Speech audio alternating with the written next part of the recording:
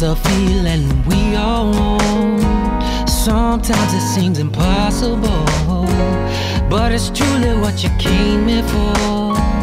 Let me show you how to feel it more. A feeling once you learn to navigate, accepting all you contemplate. Let go, my friend, and don't resist. Relax and start to feel the breeze. Yeah, yeah, yeah. It's not hard when you choose differently. What you want ain't always what you think will be. And now accept it all and just allow. Yeah, yeah. Everything's exactly how it should be. Suffering's resisting what you don't want to feel.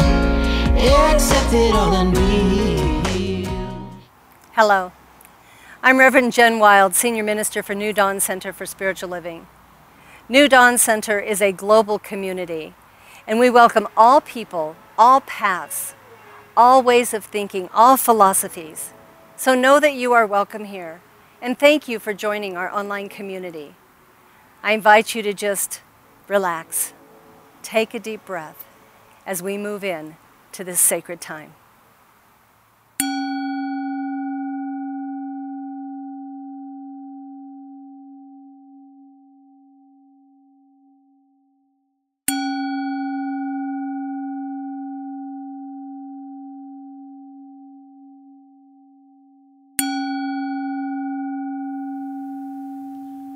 Please join me in prayer.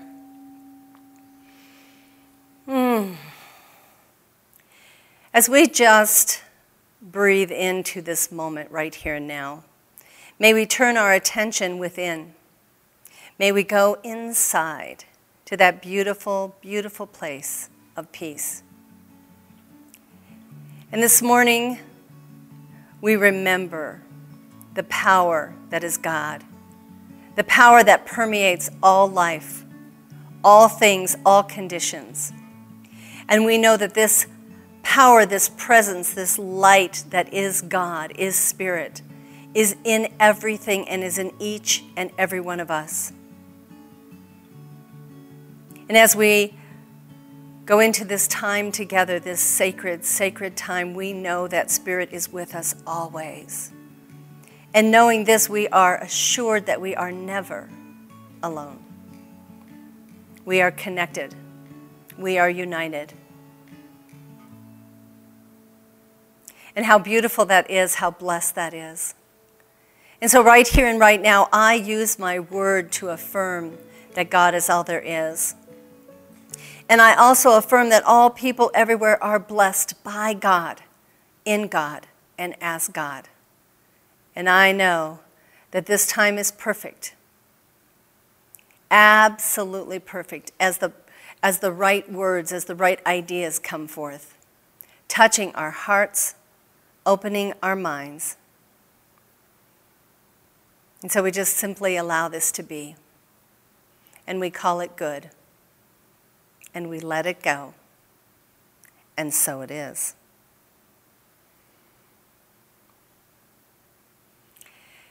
Quite a few years ago, I heard a story told by Dr. Wayne Dyer.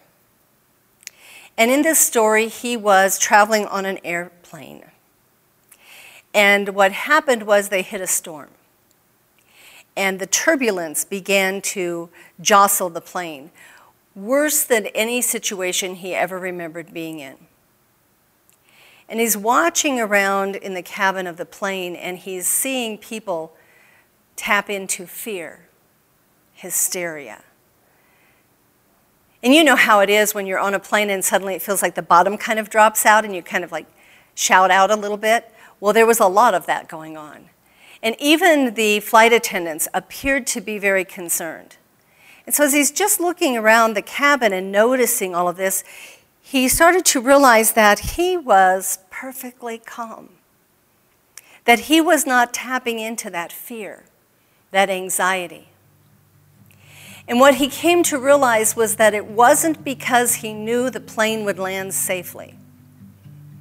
It was because he knew that if death was imminent, that would be okay. And that was one of the first realizations he ever had, that he was not afraid of dying.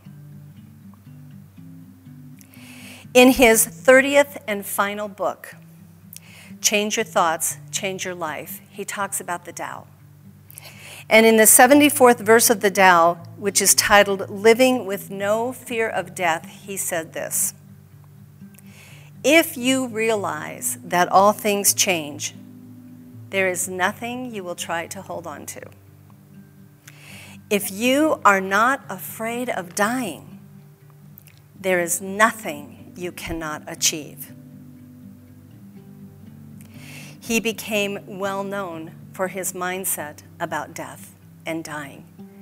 And he had a very strong belief system in the eternality of life. He has taught in many arenas of his speaking and his books that your real self is not in this world. Therefore, in his opinion, death is irrelevant. I believe that one of our greatest fears is about death and dying. We came into this life form, we came into this reality and attached ourselves to everything. We attached ourselves to the people in our lives, fearful of ever having to let them go or say goodbye. We became attached to this experience that we call life, fearful and afraid that someday we will step away, we will cross a threshold and move on to another experience of life. And yet we will have to let this one go. We are looking at the idea of fear, facing the fear this entire month. And I thought it would be good to begin with this idea, with this reality that for many of us is such a key factor, such an intense part of our lives. We fear death. We fear having to say goodbye to our loved ones.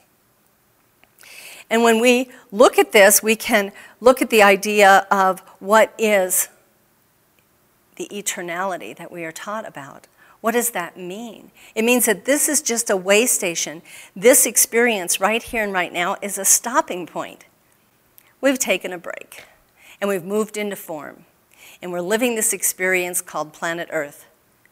And at some moment in time, we will transition from this to another expansion and expression of life. You see, when a loved one passes, they're not gone. They've just left their physical body. I know this to be true. I witnessed it firsthand with both of my parents.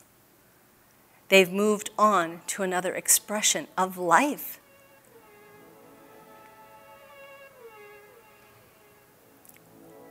I talk to them every day.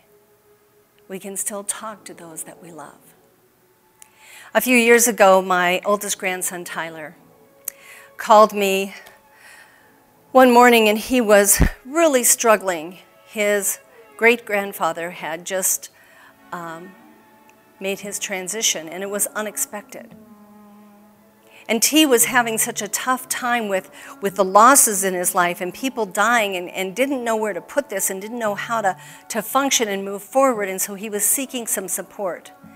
And what I kept assuring him of is that he could still talk to his great-grandpa, because one of the things that was hurting him the most was he didn't have a chance to say goodbye. And so I was explaining to him of the relationship with my mom, because she had made her transition a few years earlier, and how I talked to her all the time, and she constantly sent me reminders that she's here. She still does. Butterflies. Now, sometimes there is other evidence, but most of the time it is a butterfly. And quite often it is a brilliant yellow butterfly. And I'm explaining this to T on the phone and telling him that just look for signs from your great-grandpa. You are loved by him, you are cherished by him, and he is not that far away. A few hours later, I got another phone call. T had gotten home that day from work and stepped up on the front porch, and a brilliant yellow butterfly flew up to him and kind of circled his head and flew away. And he knew. He knew that not only was his great-grandma, my mother, reminding him that they were close, but it was also evidence to him of his great-grandpa. Now I know some of you are arguing with that idea. You're coming up with all of these reasons as to why this yellow butterfly just happened to show up on that particular day, on that particular afternoon. I, on the other hand, know exactly how that butterfly showed up. My mother sent it. Because that's my belief, that's my faith in how life is, not only here in this plane, but beyond. And I don't know about you, but I have lived in Colorado most of my life. And this was the first time I ever heard of an account of a butterfly showing up in late October, because that's when this all took place. So let's look at this idea of faith and where we base our faith and how can we deepen it? How can we deepen our faith? What can we do? Well, I believe one of the first steps is to take it to prayer. I think many of you have probably heard the story of a little boy who climbed out of his bedroom window in a 3-story house and climbed out onto the roof and immediately started to slip and slide. And as he's gaining momentum and sliding down the roof and getting close to the edge of the roof, he starts praying. And he's praying, God, God, please save me. And in that moment, what happened was a nail caught on his pants, and it halted his progress. And the little boy said, oh, never mind, God. I'm okay. I've got it now. And so I bring this to you today because how often do we do that? How often do we pray and something is demonstrated for us, there is something manifested to us, we get an answer, a response, and we convince ourselves it's something else. We look at it with doubt. We look at it with skepticism. And we say, nah, God didn't do that. That was just a coincidence. I don't believe in coincidence. Our talk title today is Skepticism, Doubt, and Faith. And I encourage you to move this week from the skeptical mindset, from the doubt of what's going on, and embrace the faith. And just remind yourself that this is God at work. This is God, Spirit at work. We teach in this philosophy spiritual mind treatment. We also call this affirmative prayer. This is such a beautiful context and a beautiful way to pray because when I was a kid, I don't know about you, but when I was a kid, we would bargain with God. I had all these things I was going to do. If God was going to do this, I was going to do this. It was a horrible, horrible feeling. Pleading for Spirit to do something that I needed, to help me get through something. I remember in my teen years especially praying about the test that I did not study for. And if I could just pass it with a C, we'd be good, God, and I'd do whatever. And then I came to Science of Mind and I discovered affirmative prayer and a beautiful process of speaking whatever it is I desire in the affirmative as though it is already here, right now. I invite you to reflect on your experience of prayer. I invite you to quiet that mind that is attempting to doubt the process and question the process, that is coming forth with skepticism. And allow yourself to believe. Because every time we see a demonstration and every time we remind ourselves that this is God at work, we deepen in faith. When I work with a client who's doubtful, who's challenged, who's afraid, I let them know that I have the faith for both of us. Just remind yourself every time this comes up that I'm praying as well. And allow that to be assuring, comforting. Last week, I left you, I believe, and I apologize for this, I believe I left you with a little bit of a negative idea. I was talking about the article in the Science of Mind magazine written by Ernest Holmes. It's called The Contagion of Fear. And in parentheses, it says, to faith. And what I was talking about is how the energy of fear is highly contagious. We've seen that everywhere. But what I didn't tell you about is that Holmes goes on to talk about how to deepen faith and how to move past this. He says that we can move into a place of quiet, solitude, and that we can expect good to come forth. Even though everything around us looks like it's not going to happen, we can choose that. And he said, when we do this, when we go into prayer, we don't base our prayer on the previous experience. We don't go into prayer thinking about all the horrible things that went wrong in our life before. We focus on what can come forth, and we connect with the divine mind, which is present here and now in the positive. He says the quickest and most effective method for getting rid of fear is to just go quiet. We have lots of space for that right now. Go quiet and go within and lift up our thoughts to the idea of divine mind and that divine connection, and knowing that we're not alone and that we are completely supported. He says this, let's not forget that if fear is contagious, faith is doubly so. So if you're having some challenges and struggling to deepen your faith, start associating with someone who has a great faith or greater faith than you believe you have. Start listening to those people and what they say. Start basing your mindset in that. And just choose to believe. I remember when I first came into this philosophy and I would sit with a practitioner and they would guide me through a prayer and I would think, oh my gosh, that was so amazing. Or I'd get a prayer in the mail or through email and I would read over the prayer over and over all week long. And I would tell myself, I'm going to pretend this is right. This is real. This is the truth. Until I didn't have to pretend anymore. Until it just became second nature with me. You see, there's no room for doubt in our prayers. We must move into them and through them with the belief system that says, this is coming forth. God's got this. Just remember, skepticism is not a rational way to look at reality. It is a method that once it enters our thoughts, it can destroy our faith. It's not reality. It's not caution. It's a made-up belief system. If you're going to make something up, why don't we make up faith? Why don't we choose that? Bob Proctor says this, faith and fear both demand you believe in something you cannot see. They both demand you believe in something you cannot see. You choose. So this week, my encouragement to you is to choose, and to choose faith.